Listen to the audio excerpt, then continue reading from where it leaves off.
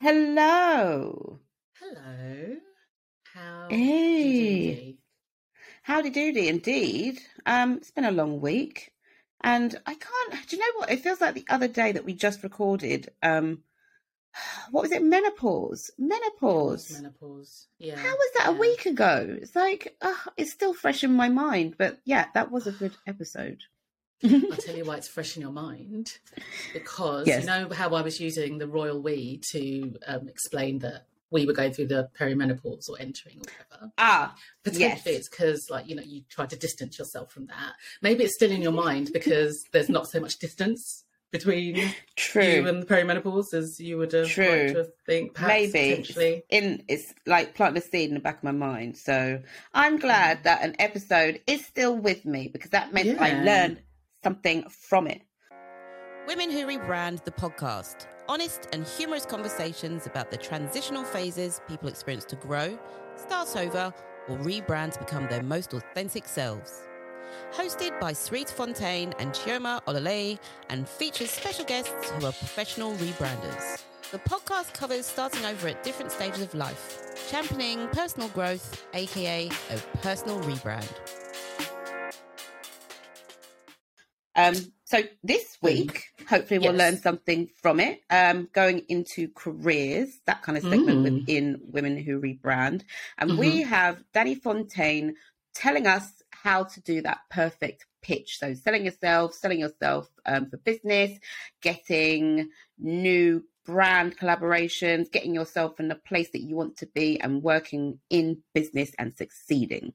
I like the way that you said we have Danny Fontaine, like as if Danny Fontaine's just some random person who happens to have the same surname as you. Like, who's Danny Fontaine? Could you please let our listeners know who's Danny Fontaine? Do you know what? I thought I'd casually drop it in and see if you say anything because, Women Who Rebrand, I have spoken about Danny before. People know that my surname is Fontaine. I wanted to see if people were going to connect the dots. But yes, Danny is my other half, my partner in crime, my father to my children. So Danny, for those who don't, I hate that term. You know what? I actually hate that term. It's the worst, isn't it? It is the worst, and people love it. It's like using terms and trying to reclaim it, and I'm like, no, not that one. But yes, he's on the show because he is a businessman, but he works for a company that is very diverse and championing women in business, championing diversity, and they're everywhere. So in his job role, he is in charge of all things businessy. But to be honest, because I'm going into wife mode, I'm like, I can't really properly explain what he does. But he does well. And sometimes I'm there having to be the person that listens to his pitches. And I'm like, let me write that down. Because that's my man. Yeah, like, not only does he buy me wine, but he gives me all the business tips. Yes. And then we bounce ideas off each other. So I just thought, he started this Pitch Guy TikTok account and possibly going to take that further and going to be doing stuff around that. So he's well known for pitching and storytelling within his role. So perfect. I thought that would be amazing for us folks who maybe would be pitching ideas to businesses. So he's here. It. Shall we let him in? We're going to bring him in. Let's do it. Hello. Thank you for joining us, Danny Fontaine. Well, thanks for inviting me. It's one of my bucket list items to be on the Women Who Rebrand podcast. Yes. And you know what? See, he is our second male on the show. He is. Right? How do you feel about that? Feel pretty good. Would have rather been the first, but it's okay. I take second. Listen. Sarita is your partner. You're a winner. Remember that. That's all you need. I like that. You're winning no matter what, whether you come first or last. You've got me. Because I've got you. Exactly. Yeah. I'm saying. Well, do you know what? I'm going to say now, let's put a pin in our relationship because we're going on the topic. You're here to talk about pitching and business and championing women and making women most awesome by getting your tips in the trade and just, getting some more women in higher positions. I think this is what this episode is about because there's so many things going against women at the moment, obviously. See, you've referenced the patriarchy many times in our podcast episodes. So I feel it's definitely important to give careers advice to women. And if we have to get the advice off a man, it might as well be a good one. Exactly. And it's reparations, right? Yeah, I appreciate that. I like it. Yeah. I mean, in two ways it's reparations, but we won't get into that. Let's also put a pin in that one as well. Yeah, let's put a pin in reparations, shall we, for this episode? Yeah, I feel a bit out of my depth already, guys. Save that for question 2. Right. So, Danny Fontaine, I gave you a brief introduction before you let into the virtual studio. To be honest, I went into wife mode and I probably didn't do a very good job of it. So, for the sake of our audience and C, who has no clue about what you do, would you be able to give us a brief introduction? Absolutely, I can. And I wonder if you really know what I do as well, actually. So we'll find out maybe over the next few minutes. But yes, I'm Danny Fontaine. I'm a creative director at IBM. And essentially, I've made a career out of pitching. So my day job is to help IBM win some of the biggest deals out there. And this can sometimes be hundreds of millions of dollars, which is kind of crazy. It makes money just seem like such a strange concept sometimes. Yeah, it does. But essentially, what I do is I join teams in the business and I help them to create compelling stories. We use kind of world-class design. We make videos, animations. We use technology like augmented reality and the metaverse to pitch as well. But the main thing, and I think we'll talk about this a lot today, is how we can create emotional connections with our audience, because that really is the foundation of everything I do.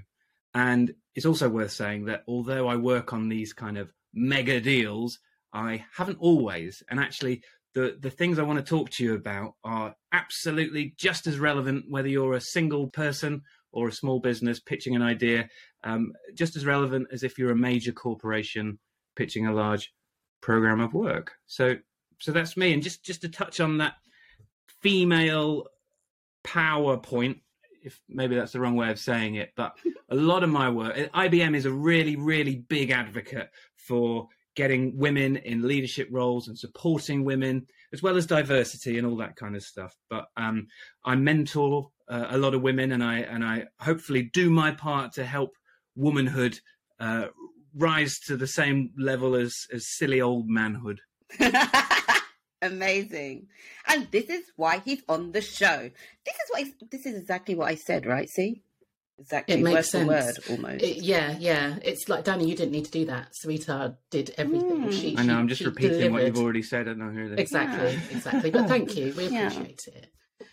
So in terms of you and your whole pitching and all of that kind of thing, it sounds really serious, and I'm imagining you stood in front of like a panel of really square jacketed business types, just telling them about how amazing your company is and all the things that you're going to be able to offer them. But I know that pitching has changed a lot recently, and it's not just about selling something and telling people how great it is. Like you said, you have to build that emotion in and tell the story.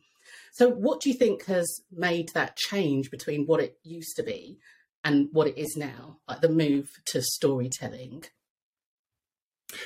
So I don't think anything has actually changed in terms of the times haven't changed. I think, since Aristotle, we've been telling stories, and it's how we've got passed information down from generation to generation from prehistoric times. So I think what's probably happened is in the kind of 70s and 80s, this kind of new world idea came and America was thriving and salespeople were the next big thing. And they sold how they thought they should sell, which is my product's the best and it's shiny and it's fantastic.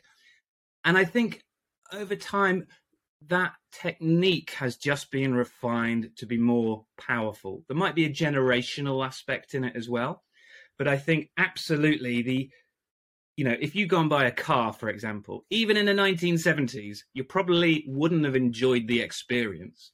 Someone telling you about how great the car is and littering it with kind of half truths and exaggerations to make you buy it. And once you've driven off the forecourt, then job done. And it's not how we connect as humans.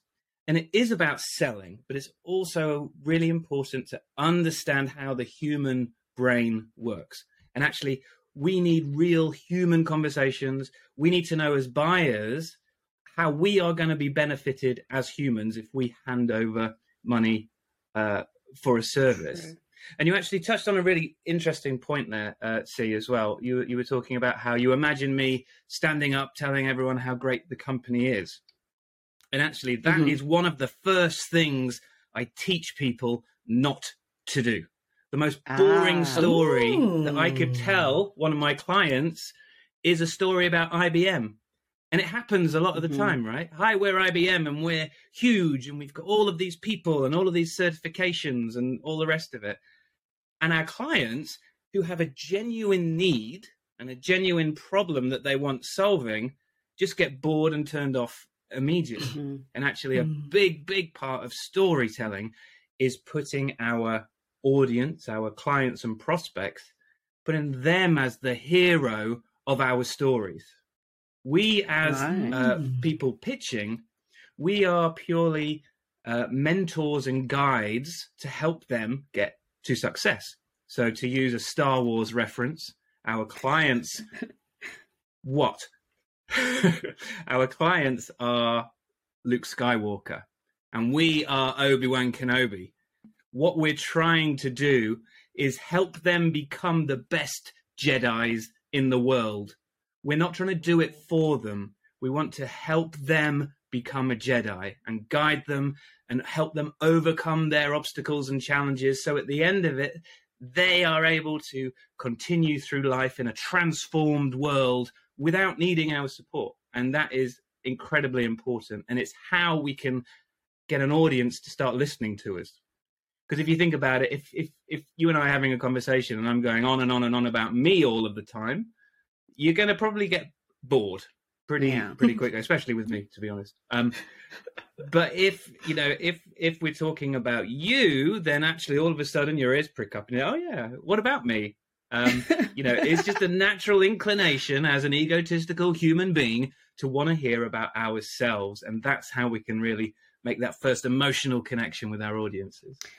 So how would you make an emotional connection? Say I wanted to pitch an idea. So for me, Women Who Rebrand, suppose I wanted to pitch to a smaller brand or smaller organization. How would I start? How would you even reach out?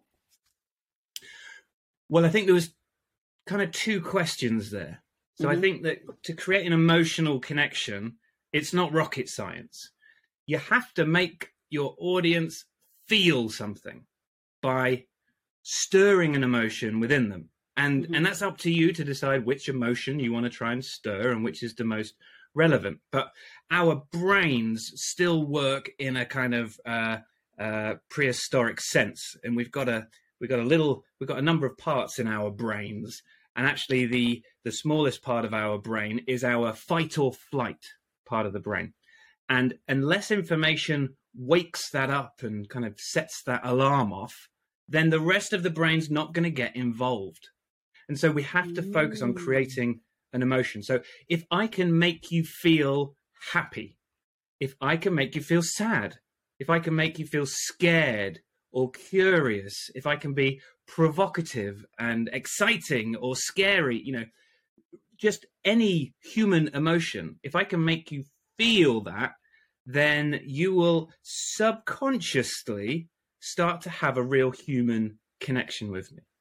Because 95% of the decisions we made are made by our subconscious, which means that 95% of the decisions we make are made without us rationally analyzing and thinking about them. They just happen, and they're based on the way we feel. You know, we talk about gut instinct. Well, that's a real thing. And if we can create a genuine emotional connection, then we can also cause a physical reaction. And that's when you're really getting to the gold. If you can make someone's pupils dilate, if you can make the hairs on their arms stand up, or send a shiver down their spine, or put butterflies in their tummy, then by gum, they are probably subconsciously already thinking, I want to work with you. Right. So the interesting thing is, shut me up if I'm just talking too much, by the way. It's, Well, it is a podcast, so carry on. It's a passion of mine, can you tell? Sarita Well, is thinking, you never normally talk this much. about me. Carry on. The important thing is the sequence. So if I use an example at IBM, we sell incredibly complex work.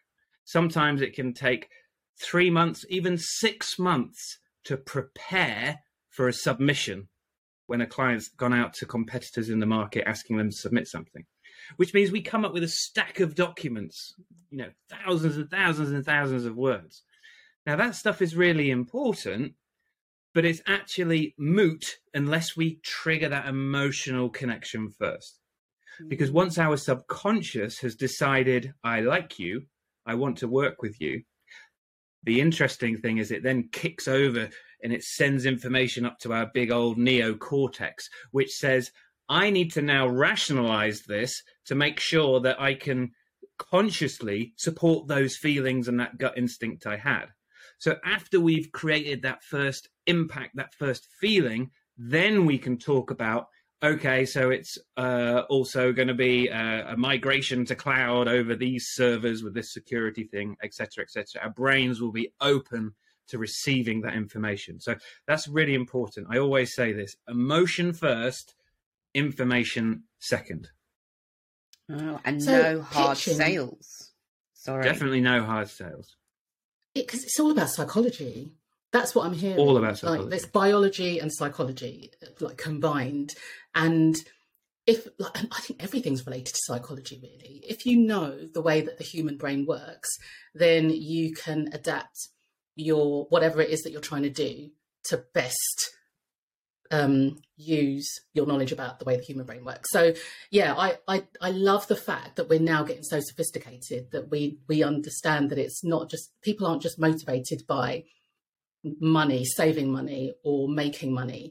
There's other stuff, and we need to find out what that other stuff is. Like you said, tap into whatever emotion it is that you think is going to drive them. It might be their need to, I don't know, make themselves look good, or it might be whatever it is. It's not as simple. It's not as straightforward as saving or making money. I think that's where people really need to get the most out of this.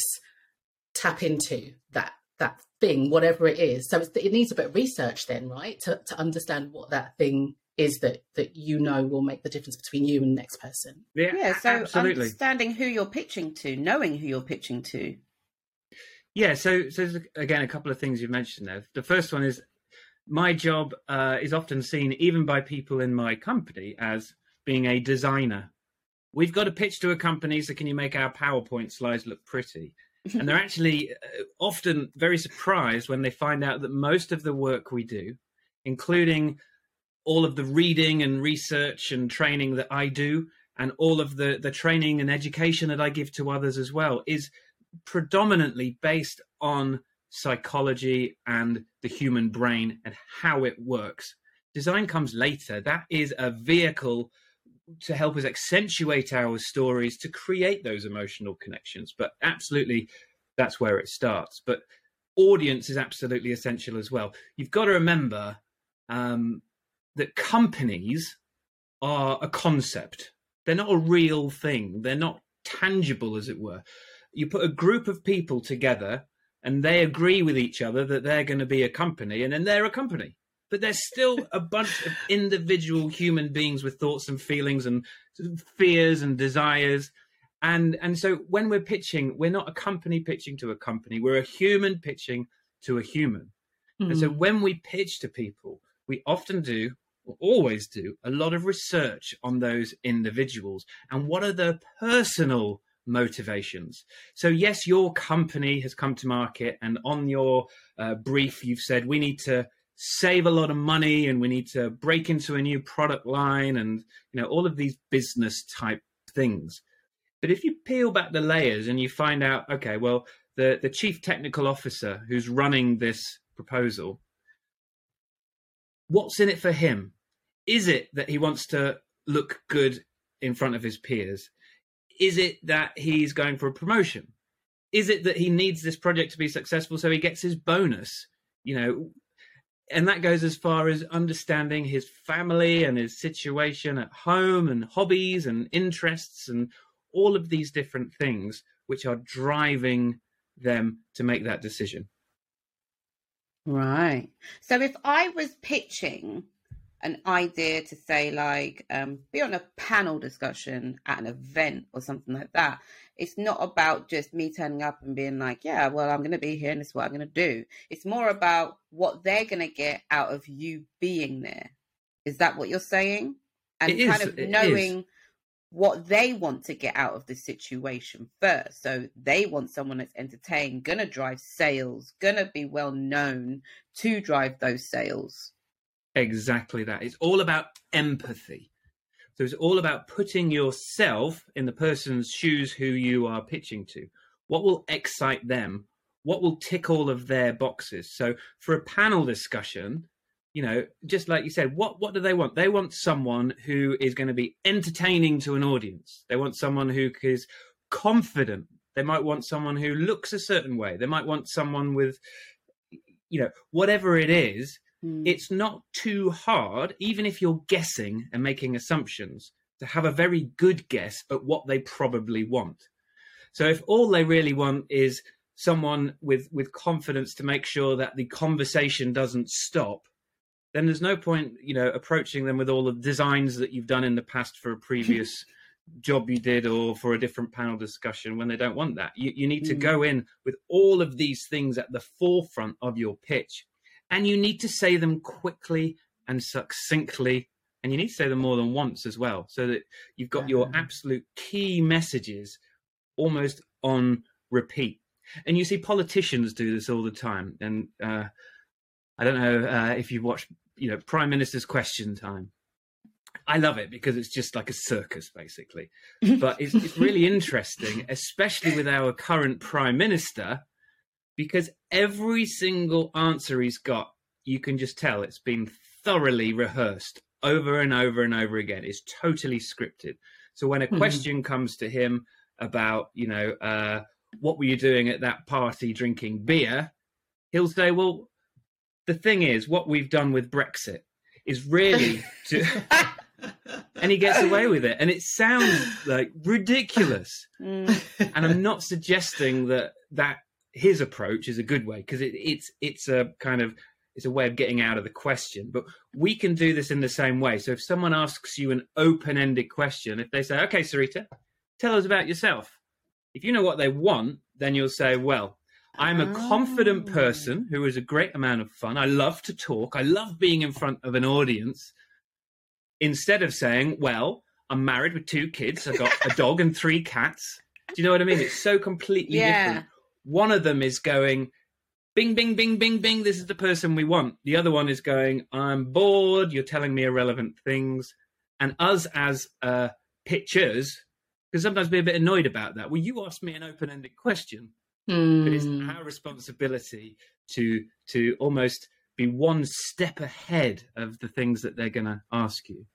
And it's like chess. Well, it is a bit like chess. And when we pitch, we practice and practice, not just the pitch, but all of the potential questions that they might answer, but they might ask us as well.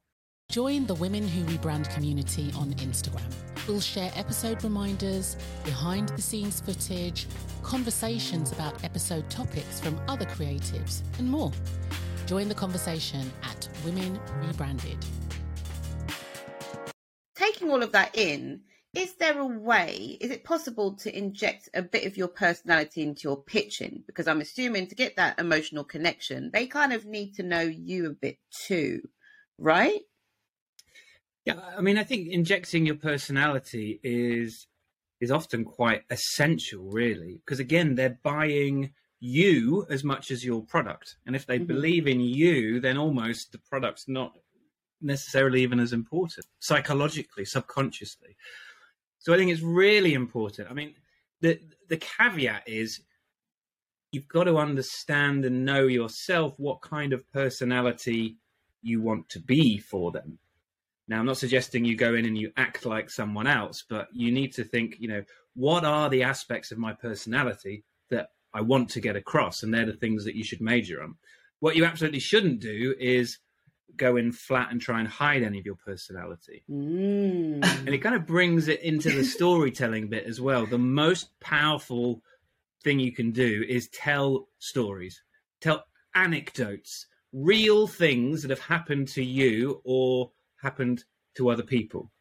So, for example, if you were selling, I don't know, a camera, you could go in and you could say, this camera is the best on the market. It's got 12 million pixels. It's got an automatic sensor here. The flash does this, that, and the other. Or you could go in and you could say, my grandma needed a new camera and there weren't any on the market. And you could talk about how this camera is so easy for her to use that now she's gone off and she's taken these beautiful pictures of the grandkids and they're up all over on your wall for everyone to see. And I can even show you some of these pictures. And it creates that emotion, that human connection, so that you're talking real life. Making it relatable. We all know people. Yeah, we all know people where we have kind of surface level conversations with, and actually, we all know other people that we know we can have a real conversation with. And you want to try and get that real conversation in your pitches so that you're seen as a real person, not as a seller of some service or some product. Right. But at the end of the day, you are still trying to sell something, right? So how can you do all of that stuff you talked about, like putting your personality in, plugging into the motivations of the audience, and then still hitting them with but this is how much it's going to cost and this is like what I want you to pay? How do you make sure that you are getting that pricing into your pitch without detracting from all of the great stuff that you've started with? Money talks. Yeah, money. I mean, especially you'd think that big companies would be better at this than people trying to pitch a random idea, but they're not. Humans, most people find it uncomfortable talking about money, and therefore people have a real problem with it. They brush over it really quick, or they try not to mention it at all. Or the worst thing is that people fail to bring any negotiating skills to the table whatsoever. And I think this is really relevant to individuals, especially people starting out on their own or with a small business. You want to win the work so bad that when you go in and you say, here's my great product and all the rest of it, and the buyer says, all right, well, do it for 50% and you got a deal. And people go, okay. Because that means we've sold something. Yes, fantastic. And that's a real problem. And it's a real problem for a number of reasons. Firstly, what you have to do is realize your own value and realize the value of your products. So to your first question, how do you kind of bring a product into this lovely storytelling mix? Well, you've got to explain the value of it to real people. How is your product or service going to genuinely affect the lives of real people in a positive way? And you absolutely need that story. And you need to be confident that that story is true. You've got to believe in it. And you've got to go into a pitch knowing very, very confidently the lowest price that you want to go down to, and knowing yourself that you will never cross that line. Because if you do, it just takes, it really puts you down the pecking order. Some of the most successful companies are the ones who charge the most money for a comparable product that you could buy cheaper. Because again, as humans, we often want to buy more expensive things. We feel better about it ourselves. If I'm going to buy, a pen, and it's actually not a bad example because I really love pens. I do quite a lot of drawing and sketching in my work. And if I go to a lovely graphic design shop in London, I'm not going to buy a 99p pen, even if it looks awesome. I'm going to get the one that's like $12.99, and I'm going to come home and I'm going to treasure it, and I'm going to tell people about this pen as well. I spent $12.99 on this pen. You know what I mean? So it can really work in a good way as well. But the biggest problem about coming down in price is you're essentially buying the work. So what do I mean by that?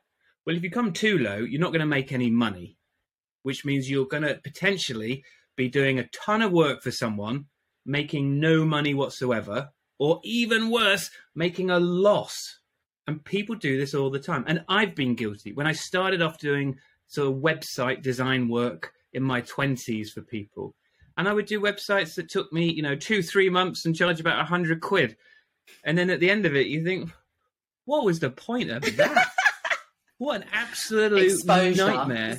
Isn't that what we're selling ourselves for? Exposure. Exactly. And your time is valuable, people. Your time needs a dollar value on it as well. So if you're selling a product, you've got to know, where is my point of profit? Because I can never go below that.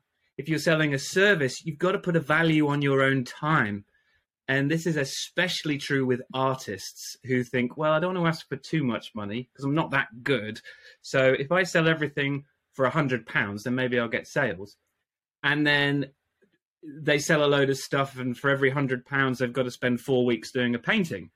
And actually, it's not sustainable in any way.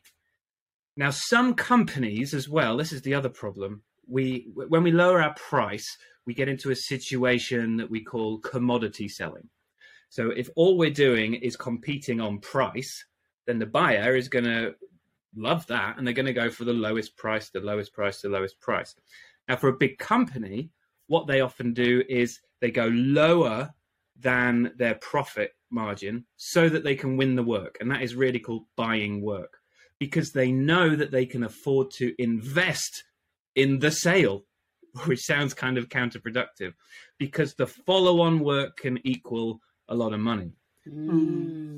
But what inexperienced businesses do is they come all the way down below their profit margin, and then they think, well, how the heck am I going to actually deliver on my promise? Well, first of all, I'm going to have to cut corners. I'm going to have to reduce the quality of the work.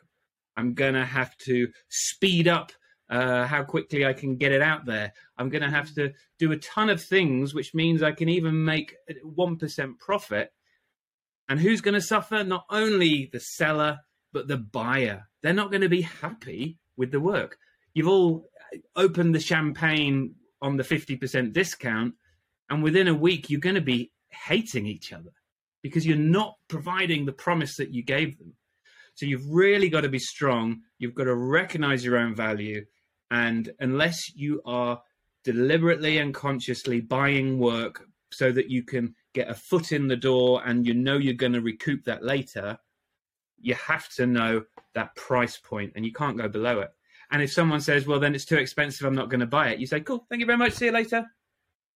All good, walk away. Yeah. And that is hard, though. I think especially for new businesses or new brands or whatever, it's hard to walk away from an opportunity. You think that you're going to miss out, but later on down the line, it's definitely worth it, because I've been there when I started out doing brand collaborations and stuff. It's just like, well, I've only got this such amount of followers, but I'm still going to be doing the exact same amount of work with, or even more than people with more followers than me. And then it's just like, and I ended up doing so much work for so little money, and it just wasn't worth it. And then you kind of feel like you've been robbed in a sense, or taken the mick, because it's like, well, I'm actually busting my ass for very little money, and I've probably spent way more than I should have trying to get all of this time and effort. But even resources and stuff. And it's just, it just ends up not really being worth it because, at the end of it, the result is possibly a shiny new ad in my case, and other brands might see it. But at the end of the day, the brand doesn't know how much you got paid. They don't know what work went into getting you to that point. They don't know any of that stuff. And they're only going to know when they get in contact with you. And then it's your time to pitch to them and tell them what you're going to do and what they want, etc., etc. So it really doesn't matter. It's so true. And there's another thing. There's a job role called procurement, which you may have heard of before, who often get involved in these buying situations. What is procurement for really people annoying. like me? So if you're in procurement, your job role is to procure things for your company, as in to buy things for your company. And you have a certain remit in your role. And the main remit in your role is to get the best possible price. So all they're interested in is hammering the price down. And they use all kinds of psychological techniques to make you feel awful. Guilt. To get all of the bad feelings. They use them. And they use FOMO and guilt and all of these things to make you lower your price. But to your point, Sarita, they're not necessarily the people who are interested, have a real genuine interest in what you're selling. Their job is literally to bring the price down. The decision makers are people above them who are in marketing, say, or in different parts of the business. So if a marketing department says, I really want to buy Sarita's services, procurement will say, no problem, we're going to get you the best possible price in the world. And they'll hammer you down, and then they can go back and say, we got you Sarita for half the price. And the marketing guy will say, oh, awesome, that's even better, fantastic. But then when you walk away, you then have the power all of a sudden. So if you are confident in yourselves and prepared to walk away from a bad deal, you will normally find that before you've even got to the door, they'll say, whoa, wait a minute. Because they haven't let on how much they want you and how much this marketing person or whoever it is might want you as well. So it's called push and pull. And when we sell, psychologically, if all we're doing is pushing our product and our service, then the other person has all of the power. If actually what we're saying is, well, I'm not sure I even want to sell this to you. Convince me. I don't know whether you're the buyer for me. Or if you say, well, that's my price and that's the price I do with everyone, so you're not getting any kind of discount. Totally understand if that's too much for you. I mean, you've all got your own budget. That's okay. But I am going to walk away unless we can meet my price. Sorry. The power of that is substantial. All of a sudden, there is a power shift in this relationship, and you have the power. It doesn't always work, of course. But if you're in a situation where you think, you know what, it's obvious that we both want to work together, but these guys are getting ridiculous on their price. Just try it. Be honest. Say, I'm not going to go that low. Look, we've negotiated for too long. It's not going to happen. Thanks ever so much. And a lot of the time they'll say, well, okay, well, what is your lowest price? And they'll come back to you and they'll want more from you. And you're then in the pull position rather than the push. But it does take a bit of bravery. Again, especially when it's you just starting out. But it can really work well. Do you know, this reminds me of that audio. And when this goes out, I'm sure that we'll have to put something onto the social medias with this audio in it, where I think they're like, just if you can't afford it, then just say that. It's okay. Just say that and come back when you've got more money. It's fine. Don't worry about it. It's cool. No one's going to judge you. It's fine. So that's the first thing. The other thing was in that situation that you've just described, Danny, where you've set your bottom, the lowest point that you can go to, and you're refusing to go lower than that. Sometimes what I've seen happen is that businesses they'll say, well, yeah, sorry, we can't pay you that, and they'll say goodbye, and they'll get someone else to come in and underpay them. they'll deliver a really shoddy service, and then the business will realise, well, maybe we do need to pay a little bit more, and then they'll come back and get you, and it puts you in an even better position, because now they know what paying less gets and why. They'll understand the value of why they need to pay for you. So it can. That is true. It's brave, but it can pay off. Yeah, definitely. And that happens a lot at IBM. Actually, it's not as ideal a situation as you might think, and I'll tell you why. But IBM are never the pieces. Exactly that. Yeah, exactly that. So IBM are very rarely the cheapest company. So we pitch against all kinds of people all the time. Sometimes we pitch against 10 other people, sometimes 2 other people. It totally varies, but it's very rare that we're the cheapest. And so if someone is genuinely struggling with budgets and they need a service and they go with another company who can hit their price point, then just like you said, a year later, so that's the first problem. It can take a long time for things to screw up bad enough for them to come back, but they will come back.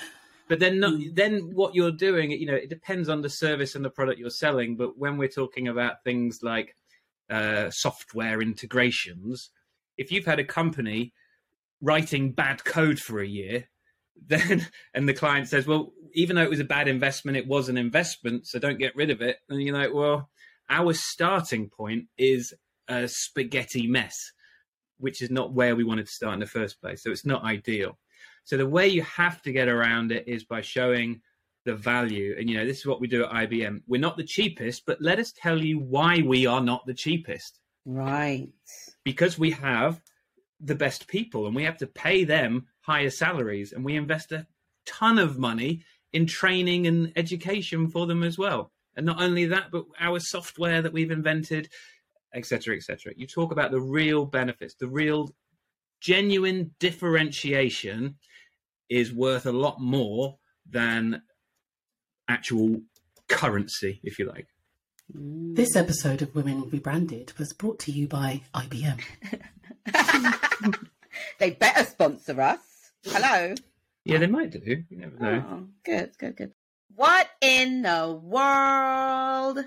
So, Danny, over the last few years, I've seen a shift in how businesses kind of brand themselves with aligning with certain things. And there was a real push for getting women in business. Like you said, you're mentoring women. So I'm guessing IBM, they are championing women. I can never say that, even though it's in our own bio, that word. But I've seen a few cases, even more so, about pushing diversity. Do you feel those initiatives are important? Pushing diversity, pushing women in business? And if so, does it make a difference to you when you're kind of aligning yourself with a business or even joining that business? Wow, good questions. Well, firstly of all, I think it's incredibly important. I think it's absolutely essential, just for the greater good of equality in the world that we live in. There's a genuine passion of mine. Actually implementing it can be really difficult, though, because the easiest way to implement it is to have quotas. So, let's say that we're promoting 100 people this year. Well, let's then put quotas on to say, well, 50% of them have to be women. And, out of that 100%, we also need a certain diversity mix in there as well. You might even talk about ability and disability as well. Mm-hmm. The problem is you've still got the same pool of candidates. And if the amount of women you've got is very small, then you're going to be pushing women or people from different ethnic backgrounds over people who are potentially higher skilled or more fit for the job. And I don't know how to solve that problem. But it is a problem, I think. I don't know how to get around that. There's an element of fairness, I suppose you could say. But I still think that doing it with quotas is probably, well, it's definitely better than not doing it at all, essentially. But you're like this. I'm starting to find in my career that being a white male is potentially being a problem at this point in time for me. Yeah. I mean, what's that all about? You guys are always on top. What's going on? Yeah. So, but yeah, so it's happening. Now, the other thing that's important to note as well is that, as an audience, as a buyer, you like to see yourself in the seller as well. 100%. And I'm not just going to call out IBM here because they're better than other companies, but I've worked for a lot of consultancies and digital agencies. And my God, how many times have I found myself in a room where I am personally with 5 white men, and our audience is a diverse mix of ethnicity, culture, and gender. And we've had, it's not even a behind the scenes, they could have done better than that. We get direct feedback saying, you are obviously not the company that we want to work with because you've obviously got no respect for diversity and gender and ethnicity. But this brings another problem. This brings often a form of tokenism into the mix as well. Yes. So we think, right, we've got to pitch to this company. We need a black guy. We need a lady from India. You know what I mean? And I'm paraphrasing, of course. Yeah. But it's that kind of feeling that it's like, wow. So then we have to have these situations where, again, we've not necessarily got the right people in the room in terms of subject matter experts, but we've got the right people in the room in terms of diversity and gender. So I'm really passionate about this. I need to jump in at this point because so the first thing you were saying about the like trying to build representation within an organisation and only having a certain pool of people to pull from, that's absolutely what the situation is now. So what businesses need to do is be doing that outreach, be reaching out to certain sections of society much earlier in the process, so when they're at school, so that they understand that this is a potential career path for you and they can do what they need to do to get to the point where they're in that candidate pool where you're pulling those people from. So you broaden that candidate pool. First of all, you diversify the candidate pool by starting earlier on in the process. And that can help with the first issue that you were talking about. But the second thing about the tokenism, again, completely get it, because I remember back in the day when I was involved in pitches, we'd go and we'd pitch to a media or a creative company, and we were told, right, don't wear a suit, make sure you're wearing jeans and trainers, like dress down, because you have to match the audience that you're pitching to. And I totally see that happening in terms of ethnic diversity and all of that kind of thing, bringing in the token. But then again, if you are doing all of those things that broaden your pool that you're able to attract people from earlier on in the process, then what you're left with is an organisation that is very much representative of where they are in the world. And then you're going to have those subject matter experts who look like the people that you're pitching to bring in to the pitch. So you're not having to go, you sitting in the back in IT admin, come and deliver a pitch to this finance company that we're like that. That's not going to be the case. So there's a lot that can be done to stop all of those problems that you've just expressed. No, I completely agree. And I got to say, IBM are really quite good at this. Most of the examples of companies being bad at this are companies I've previously worked in who I won't name and shame. But IBM, and if you're interested, just Google IBM and diversity and inclusion. There's websites dedicated to it. There's proactive outreach. We have the best grad program in the country. We get the award every year for the last kind of decades. We bring the right people in early, and I got to give the shout out to IBM for that. Well done. You better. Okay, so we ask our guests every week to give some words of advice based on their expertise, their knowledge, their experience. So, Danny Fontaine, could you give our audience some tips, maybe 3 tips, for them to remember when they're selling either themselves or their business? Okay, so I think I've probably mentioned them all already, but let me kind of summarize a little bit. You've got to tell stories. You can't just give facts. You've got to tell stories. Doesn't mean you have to go and make up stories. Tell your own stories. Tell real anecdotes that can relate to your audience, that relate to your product or service. If you're still stuck with that, there are really good tools and techniques out there on the web to give you a quick start. So one of them I use is called the Pixar pitch. And it's called the Pixar pitch because Pixar invented it. It's something that they use for every single film that they've ever made. And it's a template that says, once upon a time, and then one day, and because of that, and because of that. And actually, it's a really simple, like 6-line pro forma to help you write a compelling story. And there's a million other things out there as well. So just do some Googling for kind of quick start, ready-made story templates, or just look at the Pixar pitch, and then you won't be staring at a blank sheet of paper. The second thing is make those emotional connections. If you don't scare or excite or provoke or bring about curiosity, your audience won't listen to anything that you're going to say, at least not in a focused way. If you can create that emotional spark, ideally thus creating a physical reaction as well, then they will hang on to every single word that you've got to say. And the third thing is know your value. It is not good business acumen to let the buyer pay whatever they want for your service.